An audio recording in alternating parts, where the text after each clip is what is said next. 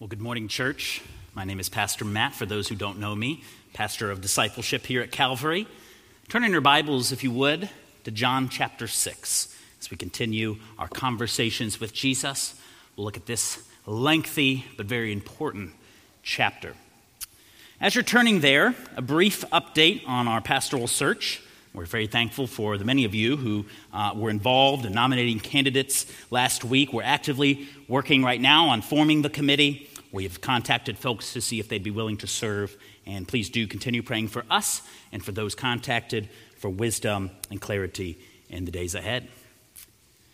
Well, do you ever know somebody who is what you would call controversial? You know anybody who's a little controversial? Somebody who just loves to stir the pot. Somebody who brings up the awkward topic just to get a reaction from somebody. Maybe you have somebody in your family like that, and you just cringe a little bit at the Thanksgiving table when they start talking, because who knows where Uncle Bob is going to go in that conversation. Or someone in the office, perhaps. You can't even have a normal lunch with coworkers without this guy bringing up whatever the latest controversy is in politics or his strange opinions on this, that, or the other.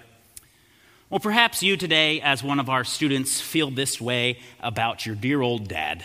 He can't act normal around your friends. Can't he just not be weird for a few seconds around them? The answer is no. He cannot help it. He is a dad, and that's just part of it. All in all, I think we can all think of someone, maybe right now your wife is elbowing you to notify you that you are in fact that person, but they are all around us. But it's rare to find someone who loves to speak the truth, and even controversial truth, or maybe just their opinion of the truth, without caring for people's feelings, while also being in perfect balance and being someone who speaks with grace, somebody who is caring and kind. That's a hard mix of attributes to find in someone. Can you even think of anybody who is both of those things? Speaks truth and yet is caring and kind. Well, I was thinking through this, and Pastor Andrew actually came to mind for me. He's always a man of the word. He preached the truth for us for these many years, no matter how difficult it was. But yet he was also a kind and gracious person that anyone could talk to and find help. I always respected that. That's probably one of the things I most respected about him. A man of the word, but an encourager. That's a rare combination. Certainly one we should be looking for in our next pastor. But really, as I thought through our entire pastoral team, that's all of these guys that I am privileged to serve alongside. From Pastor Jerry, Chase, Pastor Robert, our pastoral assistants, Robert Horn, Jeremy, and JJ, these are men of the word. And I am privileged to work alongside them, and we are all privileged to get to sit under them in the weeks to come and hear them because they love the word, they share truth, and they are men of grace, and they are here for you, whatever you need. But I also look to the world of fiction, which I enjoy to do, to see if there was any such person or figure who would tell the truth and yet do so in a gracious manner. And the only ones I could think of, you're welcome to add to my list after the sermon, but I thought of my dear friend Gandalf. Because Gandalf could be both stern to a foolish young hobbit, but also very gracious and laugh and enjoy himself with them. I also thought of Aslan, the lion from Narnia, who famously was not a tame, not a safe lion, and yet was good. A balance of both. Interestingly, both those characters are based on another figure, and I think the only figure to capture both of these elements perfectly for us. And you can guess who that is. That is our Savior, the Lord Jesus Christ. I submit to you today that Jesus is a controversial Christ. Now you may say, that's a little irreverent to say about Jesus, isn't it? Well, hear me out. We've been talking about Jesus. We've seen him in incredible ways in the book of John so far. He's been kind and gracious to all these different types of people, from the self-righteous religious leader to the sinful woman at the well. He was gentle, he was lowly, he was compassionate. But if we're not careful, we can just look to those, our favorite passages about Jesus, and get a skewed view of him as just those things and not see another side to Jesus. He's completely perfect and balanced in all his attributes. He's never more one than the other. He's 100% all of it at the same time. And John 1:14 tells us that he is completely full of both grace and truth. But this truth-telling side, this controversial truth-teller, that's the side I want to draw out for us this morning. And it's as if the gospel writer John anticipated that we might be thinking of Jesus as he's writing all these wonderful stories of Jesus' compassion. He almost anticipates we might be getting a skewed perspective, so he systematically places stories and accounts, true accounts, throughout this gospel to show us Jesus, the controversial figure. We saw one in John 2, and overturning the tables in the temple. There was one last week in chapter 5 where he healed that man on the Sabbath day, and he would often do that just to kind of get a reaction from the religious leaders. And then he would continue on in that chapter. We're not going to look at it because we're focusing on just the conversations in the Gospel of John, so we're skipping ahead to chapter 6. But you can study the rest of chapter 5 and see that he speaks about his great authority. He claims to be equal with the Father. So he's really stirring the pot in this section in John. But I think here in John 6, we find the most controversial speech, the most controversial conversation Jesus had, the most cringeworthy point in his ministry, at least so far. And so controversial is this passage we're going to study that I have never seen it depicted in any movie, any show about Jesus' life. I don't remember it in the Sunday school flannel graph lessons. It's kind of skipped over because the first half of chapter 6 is very familiar. It's the feeding of the 5,000, and we all love that. The small boy who brought a small lunch and had a conversation with Andrew, Philip, and Jesus there, and Jesus multiplied the food for 5,000 people. They had many leftovers, and then as if that wasn't awesome enough, he then proceeds to walk on the water to his disciples as they cross over back to Capernaum. We've seen that in many, many accounts, and it's an awesome, awesome account that we can study and certainly learn from.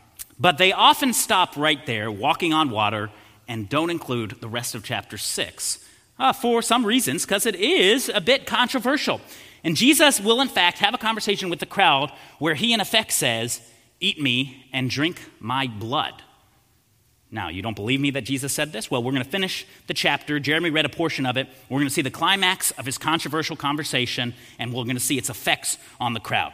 Now, you even notice we had some dialogue there with the responsive reading. This is Jesus speaking in a synagogue, and that's often how they would do the synagogue sermon. The crowd would kind of banter with the speaker. Now, I am not going to make you do any more of that, and I'm not going to open the floor up because who knows what could happen. We had that last week, and who knows what Dick Reed would say this week, so we should probably not open it up. But that idea is kind of good, so we've done that from time to time here. But sit back and relax, and I will read for us here. Starting in verse 52, we'll skip ahead a little bit. We'll cover those verses we skipped, but let's start in John chapter 6, verse 52 through 69. The Jews then disputed among themselves, saying, "How can this man give us his flesh to eat?" So Jesus said to them, "Truly, truly, I say to you, unless you eat the flesh of the Son of Man and drink his blood, you have no life in you. Whoever feeds on my flesh and drinks my blood has eternal life, and I will raise him up on the last day. For my flesh is true food, and my blood is true drink. Whoever feeds on my flesh and drinks my blood abides in me, and I in him. As the living Father sent me, and I live because of the Father, so whoever feeds on me, he also will live because of me. This is the bread that came down from heaven, not like the bread the fathers ate and died. Whoever feeds on this bread will live forever." Jesus said these things in the synagogue as he taught at Capernaum. Verse 60, when many of his disciples heard it, they said, "This is a hard saying. Who can listen to it?" But Jesus, knowing in himself that his disciples were grumbling about this, said to them, "Do you take offense at this? Then what if you were to see the Son of Man ascending to where he was before?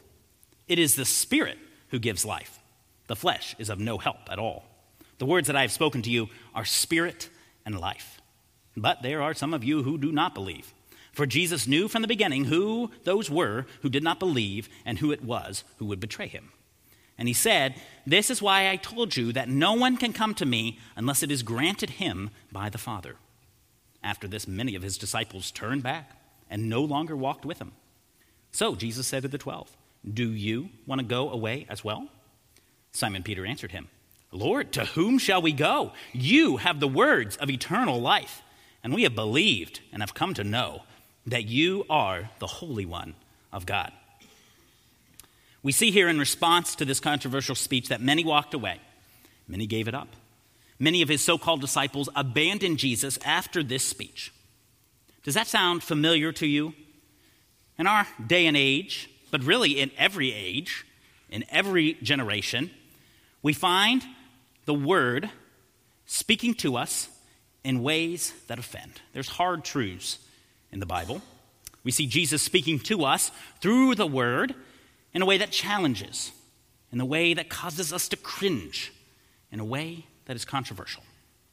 Every part of our culture, every part of every generation has different truths that they find offensive. But each one of us is confronted with Jesus' words, and we respond, this is a hard saying. Who can listen to it?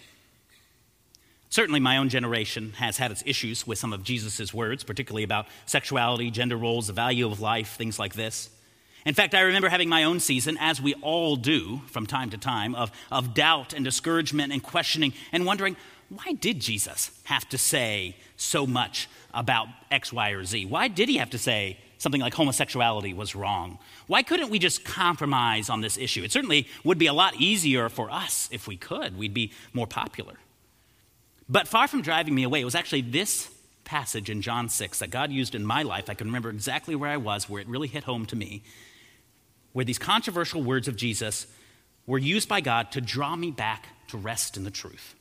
I realized that actually in my heart of hearts, I want a controversial Christ. I want to serve a God who's big enough, who's amazing enough, who is in fact God enough to disagree with me. Because if all the truth was easy to accept, I would have to wonder if I really knew the truth or if I just knew my opinions. Friends, if the Bible never ruffles your feathers, if you never hear a sermon from the Word of God and find yourself a little offended, a little taken aback, if God always happens to agree with you on every matter of your personality, of culture, of politics, of just your preferences, you should ask yourself, do I really believe in God and His Word, or do I just believe in me and my opinions? Am I reading the Word to shape me, or reading my opinions back into the Word? Because God disagrees with every one of us over different things, for sure, different things for different generations, different parts we struggle with depending on our background. But friends, newsflash for you, we are all sinful, and therefore we are all wrong in some way, shape, or form. In fact, I'd like you to turn to your neighbor today and say to them, you are not always right. Go ahead and do it. Very good. Now turn to your other neighbor. Turn to the neighbor on the other side and say, I am not always right. You don't escape. Very good, very good. So husbands, congratulations, you can now remind your wife that she is not always right. But wives, you can remind your husbands that he is not always right either. Every generation struggles with different things, but every generation is confronted by Jesus, this controversial Christ, and has to choose whether to say he's a liar, he's a lunatic, he's crazy, or he is Lord of all, as C.S. Lewis famously said. So what is it for you? When was the last time the word ruffled your feathers, confronted you with reality and your need for change? So hear Jesus' words in this controversial passage and let them inspire you to truly believe in him, in all of him. Not just Jesus, the feeder of the 5,000, not just Jesus, the one who walks on water, but the Jesus at the end of chapter 6, who sometimes says crazy, hard to understand, hard to believe things. So what do we learn from Jesus in this conversation with the crowd and their reaction? And what does Jesus say to us who disagree with him or struggle with what he says and perhaps even are tempted to leave it all behind or to compromise? Well, 2 words I want to draw out from this passage this morning. They are this: behold and come. Behold and come. Behold Jesus and come to him, the bread of life. The bread of life. First, let's start with behold. Behold with more than your physical eyes, behold with spiritual eyes, the bread of life. Now, for those of you who are very astute, and some of my favorite people, no doubt, you say to yourself, wait a second, Matt, didn't you use this word in the sermon you preached at Christmas? Are you just really a big fan of this word, or do you have no imagination? Probably both. But I like this word. It's a great word. It's a great biblical word. And if you remember from Christmas time, we talked about our binoculars, which I think is a great illustration of the word behold. I won't make you pull them out again. But we focus on something. It's not just seeing something. It's looking intently at something. It's fixating on something. It's the difference between scrolling on your phone through Instagram and spending a second on each picture and sitting in an art gallery before a painting and just looking at it for hours on end. That's what it means to behold. And the word gives us the idea that this is more than just physical sight. This is something spiritual. We are spiritually gazing on something. And that's what Jesus is after in this speech. And in the Gospel of John, Jesus has constantly used the physical things of life to illustrate the spiritual, but it often causes confusion for those who listen to him. We as humans tend to focus on just the physical. We see things around us, we get captivated by those things, and we have a hard time beholding beyond and seeing spiritual realities. Think about Nicodemus in John chapter 3. When Jesus said, "You must be born again," he couldn't get away from the physical picture and said, "Do I have to go into my mother's womb and be born again?" He got confused. Or the woman at the well, when Jesus said he offered her living water, she responded much like these people do and said, "Hey, give me this water. I'd love to have this water," but Jesus was speaking spiritually. So here the people are confused because they assume Jesus in this speech is just talking about physical realities. So here's some of the areas they get confused about.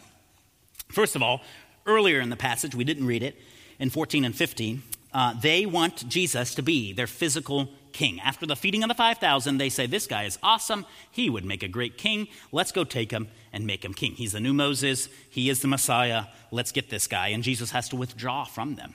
They want to be physically freed from the Romans, but that is not what Jesus is after in his first coming.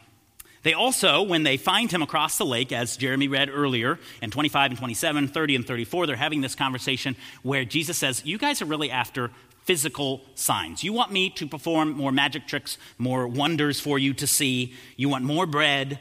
You want me to be like Moses, who gave manna every day, bread from heaven." And Jesus says, "No, you guys need a different kind of food, a spiritual food that really lasts." And when they ask him for it, he says, "Well, it's actually me. I am the bread of life."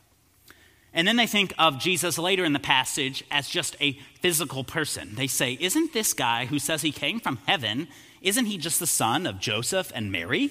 They only see him as a man, not as the Messiah. They probably knew Mary and Joseph. Capernaum was near to Nazareth, and they couldn't think of Jesus as anything more than this boy who grew up nearby. And then finally, when they get to the controversial section, they think of Jesus only talking about physical eating and drinking. And so they get really confused and think he means to actually eat him. And Jesus corrects them in 61 through 65. And in verse 63, he says, "Hey, it's the Spirit who gives life. The flesh is of no help whatsoever. So don't rely on the flesh. Don't rely on what's physical to understand. You have to behold. You have to look with more than just physical eyes." In fact, earlier in verse 36, he condemns him and he says, "You have seen me with your physical eyes. You've seen my miracles, and yet you don't believe." And so he's calling them to behold, to look beyond what they can see and not to be so entrapped and focused on what they can see and what they want him to do for them in the physical realm. Now, don't be too harsh on this crowd, because we all tend to be like this. We all tend to focus on just the things we can see, just the here and now. How can I get Jesus to make my life better here on earth? We don't behold God seated on his throne. We don't turn our eyes to Jesus and look in his face. We look at the things of this world. We look at what we can see, what's pressing in on our lives. And because of that, we start to drift away. We start to doubt. Maybe not in the sense of deconstruction in our day and age, or even as these disciples left Jesus at the end of this chapter. But we focus so much on the physical that we drift away in our minds. And we put Jesus in a box. Jesus is just for Sundays. Jesus doesn't have anything to say about the rest of my life, and we put him aside. Now, you say, surely not us. We're church folks here. We're spiffed up. We're all good. We're not like those young people deconstructing on Instagram or Twitter. We're not like that. We would never, ever leave Jesus. Well, I want you to consider your life compared to these folks here. Here's some questions. Do you focus on just a physical kingdom? Is all your time and worry and energy spent on beholding the woes of our politics here in America, or do you spend more time focusing on the glories of the gospel? Are you so fixated on the success of our physical country or our physical community that you neglect your spiritual, better country and your mission to evangelize the lost? Do you just want Jesus to give you physical success, prosperity, health? Is all your time spent praying and worrying for the here and now? Do you ever pray for things beyond the physical, for spiritual growth? Consider this quote from C.S. Lewis. If a voice said to me, and one I couldn't disbelieve, that you shall never see the face of God, never help to save a neighbor's soul, never be free from sin, and you shall live in perfect health till you are 100 years old, very rich, and die the most famous man in the world, and pass into a twilight consciousness of a vaguely pleasant sort forever, how much would it really worry me? How much would it worry you to have all your physical needs met and yet never see the face of God? Do you only see Jesus as small, not as Lord of all? Like them, do you only see Jesus in a limited way? He's just a man. No, surely we would never see him that way. Well, think about what you want from him. Do you ask for things, and when he doesn't answer, do you get cynical? Do you complain that life is not fair? Do you only think about the physical things and not spiritual realities? And it could be different things for different ones of us. Different elements of this physical world pull at us in different ways. Perhaps for you it's money or sexual pleasure or your popularity. We all have idols. We all have major struggles that we fixate on in this life, on this earth, and for each generation, it's different. For the younger, perhaps it's the allure of the world telling you to choose your own identity. Choose your own truth. Pursue your own pleasure. No one can tell you what to do. For the older, perhaps it's the allure of the world of picking yourself up by your own bootstraps, being independent. You don't need anyone. This life is the only one that counts, and that's how you evaluate and put worth on people.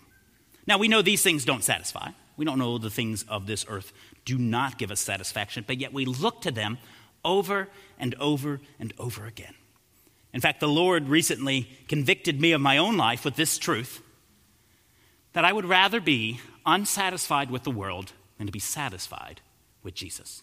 I'd rather be content with physical things, prosperity on the physical realm, pleasures and popularity and things of this life, even though I know they don't satisfy, than to look and be satisfied by Jesus. Our passage we'll study this week in community groups in 1 Corinthians 10 gives us a warning to beware our idols, like the people of Israel, to take heed lest you fall. So, evaluate your life. How are you tempted? What do you look to besides the bread of life to satisfy? How do you focus on just the physical and not on the spiritual? And when was the last time you spent dedicated time beholding God in the Word and in prayer? Real dedicated time, not a quick thing, but you've just spent time in His presence. Friends, we're all in danger of leaving Christ for things that are physical. So what do we do? How could we change? Well, we must follow Jesus' counsel in verse 40. For this is the will of my Father, that everyone who looks on, or we could say beholds the Son, and believes in him should have eternal life, and I will raise him up on the last day. So we behold Jesus. We turn our eyes off of the physical. We turn it on our Savior when we find him to be our all in all. We do this for the first time if we've never done it before, but then it doesn't stop just because you are a believer. We have to do it over and over and over again in daily life. And what do we do with what we see? Well, that brings us to our second point. We come. We behold the bread of life, and then we come and feast on it and find ourselves filled. We find that it is a feast that satisfies. Well, what does it mean to come? Come is a word that's used a lot in the Gospel of John. It's a fantastic word. I love it. In fact, it's used so much in John, particularly in chapter 1, but elsewhere as well, that we made it our theme title this year. You can see it on the posters. Come and see. We could say, come and behold. I just flipped the order of them. Behold and come. So we first look off the physical. We turn from all that attracts us in this earth. We run to the Father. He stands with open arms, as the song we sang talks about. And we come to him and find in him all we need. Or as how the Bible ends in the book of Revelation, in Revelation 22:17, it says, and let the one who is thirsty come. Let the one who desires take the water of life without price. Come is the invitation of the word. Come and behold Jesus. Now, we use this word in parenting. Those of you who are parents here today, you know this word. There's a come, you say to your child in anger, right? There is a come and get yourself over here right this minute. Perhaps your language is a little stronger than that, I don't know. But come here right now. But that's not the come we're talking about. We're talking about the come where you walk in from work and the child is running towards you and you say, come here, and you pull them into your arms. Or the come when they are crying and they are hurt and you say, come here, and you comfort them and you pull them into your arms. That's the form of come that Jesus is talking about here. When he says in verses 37 and 38, all that the Father gives me will come to me, and whoever comes to me, I will never cast out. Verse 38, for I have come down from heaven, not to do my own will, but the will of him who sent me. This is an incredible truth. Jesus came down from heaven so we could come to him. He came so we could come to him. That's incredible. So what are we coming to? Well, he specifically says in verse 48 that we come to the bread of life. I am the bread of life, he says. This is the first time we've seen one of these in the Gospel of John. First time we have one of these 7 I am statements. They're great things to meditate on. In fact, great things to pray through and praise Jesus for these different aspects of who he is. We've put them up on posters throughout the church building just to help us remember who our Savior is that we get to come and see. But this one right here, I think, is probably one of my favorites. Probably because I just love bread. Amen? Amen. How many of you like bread? Do you like bread? I could probably eat a meal of just bread. In fact, this screen here is making me hungry already. But we must not focus on the physical, friends. We must focus on the spiritual. But don't worry, Panera Bread will be glad to feed you physically after this, I am sure. But we like bread. It's in this time period more so than in ours. It was just the stuff of life, how you survive. You eat this bread. And so Jesus is using it to illustrate who he is. And different aspects of this we can draw out. First of all, just simply, he satisfies. He says he will resolve all spiritual hunger. He will resolve all spiritual thirsting in verse 35. The way he describes himself as a bread of life is like coming to a Thanksgiving feast where everything is spread out, everything is laid out. No one needs to leave the table hungry. In fact, everyone who comes will be stuffed. They will be satisfied when they come to this table. And this table has room for everyone. There's a chair for everyone who will come. In fact, it's around this table that we find unity as a church. When we behold the things of this life, we put our own preferences, we have our own bags, especially in this process where we're looking for what's next for our church. We become disunified by looking at the things of this life. But as we turn our gaze off of that and come to the table, to the bread of life, we find unity as we are satisfied in him. We tuck in, we eat at the table, the bread of life, unified by being satisfied in Jesus. But Jesus is also saying here that he is better bread than the manna the people of Israel experienced in the wilderness. They ate it and they still died. But Jesus says, if you eat of this bread that I am offering, you will have eternal life. This is the bread of life, he says. And John constantly talks about this word life. And we've even talked about it before, how Jesus is our life. But it's more than just life here and now. He's talking about eternal life. Life that transcends death itself, starting from now until forever. I will raise him up on the last day, Jesus says multiple times in this passage. But the final aspect of this is that he says his bread is his physical body given for the life of the world in verse 51. And this is where it takes a turn and gets controversial. They react, they're weirded out by this. How can this guy say he gives us his flesh to eat? But then he doubles down in verses 53 through 58, what we read earlier. And he uses even stronger language for this. In fact, he uses the word to feed on his flesh, which would be like an animal munching on its food. He uses very strong language and even adds drinking his blood, which would have been very scandalous for a Jew to even think about in this day and age. So what is he getting at?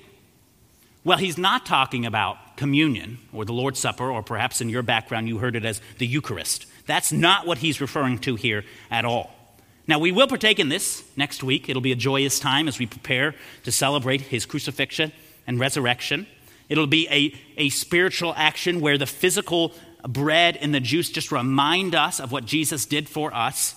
But that's not what Jesus is talking about here. He's not saying to eat his flesh and drink his blood in the process of communion. Instead, he's talking about believing. He's using these words, eat and drink, as a metaphor for how we believe in Jesus and accept him. Believe in his broken body, crucified for us on the cross, bearing our sins, and his shed blood there that wipes away all that is stained within us. He says this is true food. This is truer than any physical food we could eat, in verse 55. This is what it means to abide in him. And he's going to talk more about that in John 15. This is what it means to enter into the life of the Father, he says in verse 57. And this is bread that makes you truly live forever, not like manna, in verse 58. So he says, come and feast on this bread. But how, Jesus? How do we come to him? Are we not too sinful? Are we not too stained? Are we not too broken to come and feast on this bread of life? How can we possibly come to him?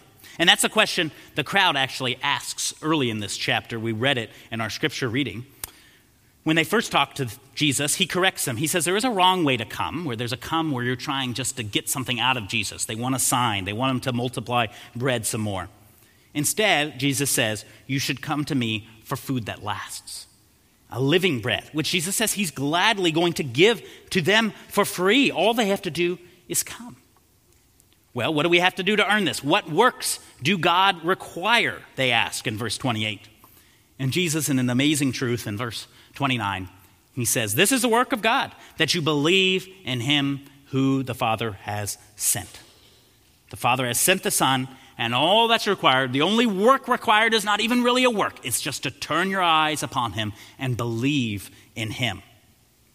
That's an incredible truth. No works required. But it gets even more incredible. Because secondly, he says that the Father is in fact drawing you to him. Because before we even believe, we realize that we can't even come to him on our own. We're so sinful that we would have never come to him. We would have just spent all our lives feasting on the rotten bread of the world, and we would have gone hungry until we died and were condemned eternally to hell in torment because of our sin. But Jesus speaks an amazing truth about coming to him in verse 44. He says, no one can come to me unless the Father who sent me draws him, and I will raise him up on the last day.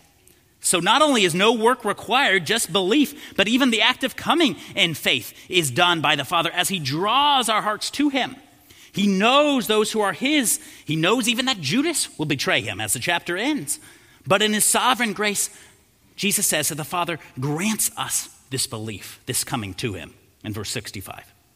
But how do I know if the Father has drawn me? How do I know if he's doing this? Well, think back on your life. If you believed in Jesus, if you belong to him, don't fret. Instead, think back to your journey to come to know him. And I think you'll see that he was drawing you, maybe over a long period of time and many sins, until finally you came to a place where you believed in him.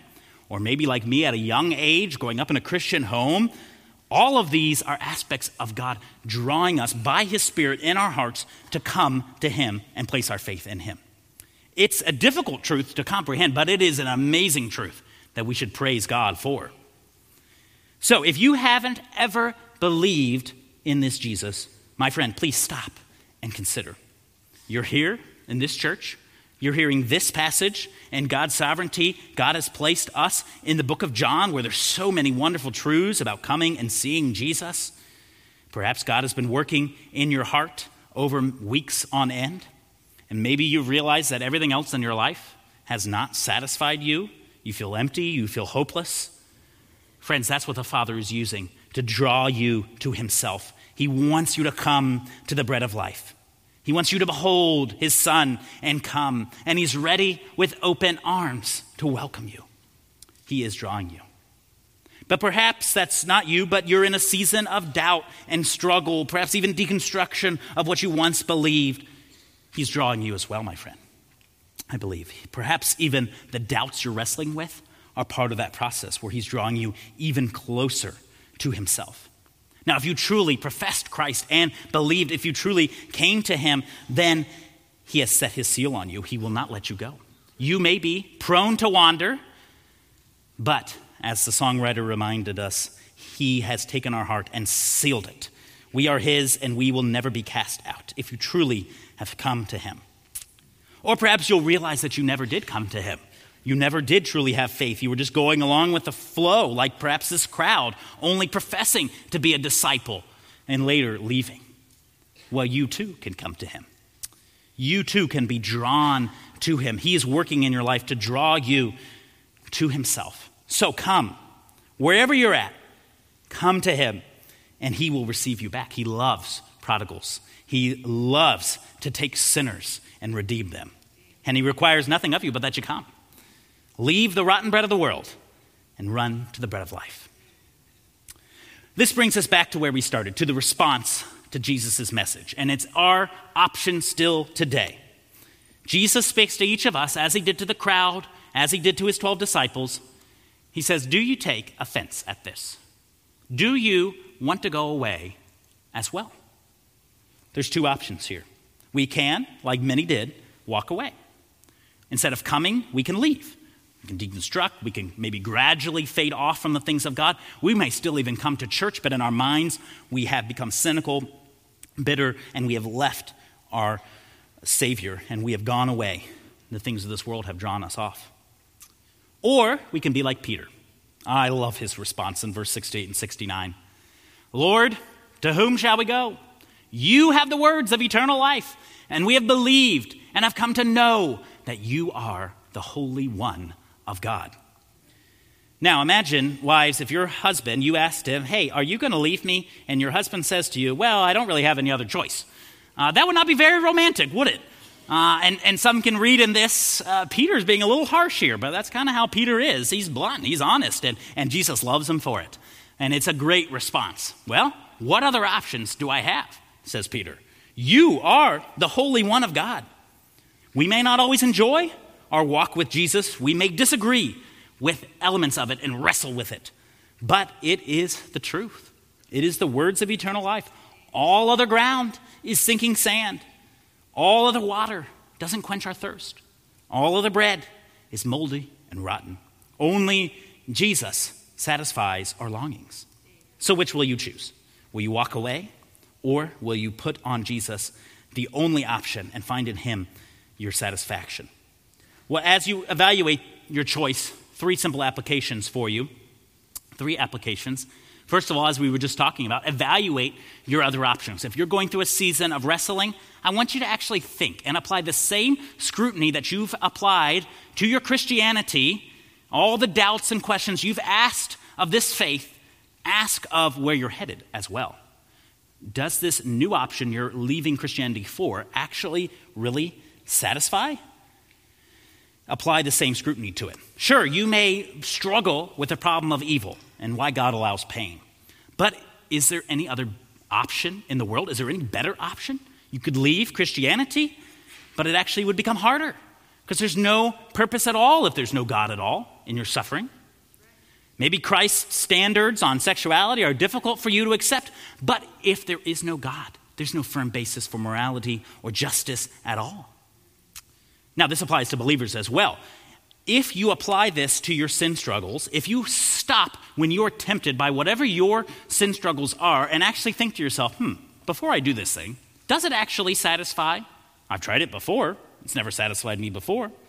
If we actually stop to consider before we give in, if we lift our eyes off the physical and behold him, we'll find that he really is the best option, and we'll find ourselves going to those things less often. Speaking of which, evaluate your spiritual life in depth. To what other breads do you tend to go? Spend some time asking God to reveal what sin struggles you have and where your heart tends to go. And I know that as you honestly come to the Word and seek for him to reveal, he will reveal to you where you're struggling. You will come under conviction, and you can confess and repent of those things and ask for help. As you would do this process, I've put together a blog post taking a number of questions, evaluation questions from different sources. You could see it on our website, on our Calvary blog, or I'll be sending it out in the email, posting it on social media this week. A series of evaluation questions to find out where you tend to struggle. Different ways for different ones of us, the motivations behind our struggles. Encourage you to work through those and pray through those in the weeks ahead. And then finally, when you do sin, when you find yourself struggling, doubting, wandering, I encourage you to come back to him immediately, again and again and again. There's no need to wait. There's no need to clean yourself up. There's no need to earn his favor back. You come freely. His arms are open wide to you, both at the moment of salvation and every moment after that. It takes time to train ourselves to do this, that nothing is going to separate us, that he will not cast us out. And only by rehearsing these things over and over can we find the motivation actually to fight the sin. So if we go straight from our sin to our Savior, we'll find ourselves going to our sin less often. So do that. I encourage you to train your heart in that regard. This is Jesus. He is controversial. He's caring. He's full of grace. He's full of truth. So let's end with an encouraging phrase out of this passage. Verse 37. As we are drawn by the Father to come to him, we come, we believe. And Jesus says, those who come to me, I will never cast out. That's a great truth to take into your week. John Bunyan wrote a book on this verse and encouraged us to think through this phrase, I will never cast out, when our flesh raises excuses for why we can't come to God. Dane Ortlund in Gentle and Lowly drew this out and added to it. I've updated and adapted some of the words as well, and I've put together another little responsive reading. Bear with me one more time, and you won't have to do it again, I promise. But here's what I'm going to do. I'm going to raise an objection, and I want you to respond with the words of John 6:37, I will never cast out. It'll be on the screen. If you forget your line, it'll be right there for you. But I hope this just reminds you of this truth and lets it settle in a little bit more as we prepare to go from here. This time I will let you be Jesus, since you had to be the crowd last time, and I will be us and all our excuses we could use to not come to him. Well, first, I'm a great sinner. That's what you say. But Jesus says, I will never cast out. You say, I'm an old sinner. I've sinned it up for many, many years without change. But Jesus says, I will never cast out. But I am a young sinner. I've been sowing my wild oats. I've not been caring for the things of God. I've maybe even been going through a series of doubt and deconstruction. But Jesus says, I will never cast out. But I have nothing good to bring with me, says your heart. But Jesus says, I will never cast out. Well, here's the thing. This past week I sinned. It's not just my past when I sinned before I got saved. It's my present. I sinned this week. I sinned today. I sinned on my way to church. I sinned in church this morning, says your heart. But Jesus says, I will never cast out. But I don't know if I can break free of this any time soon, says your heart. Jesus says, I will never cast out. But you say, the more of the ugliness in me that you discover, Jesus, the sooner you'll get fed up with me. You'll cast me out. But Jesus says, I will never cast out. Friends, saved, unsaved, wherever you're at, old, young, whatever draws you away, know this truth. If you come, if you behold Jesus, the bread of life, to satisfy all hunger, to end all thirst, if you come to him, you will be satisfied. And he will never cast you out. This is the truth that we can stand on. This is the truth we can take with us and speak to our own hearts this week. When the excuses rise, when the flesh tempts us, he will never cast us out. Run to him, come to him, and he will never cast you out. Let us pray. Father, we come before you again, and we rehearse this truth. We've studied this passage. We've seen this Jesus, this bread of life.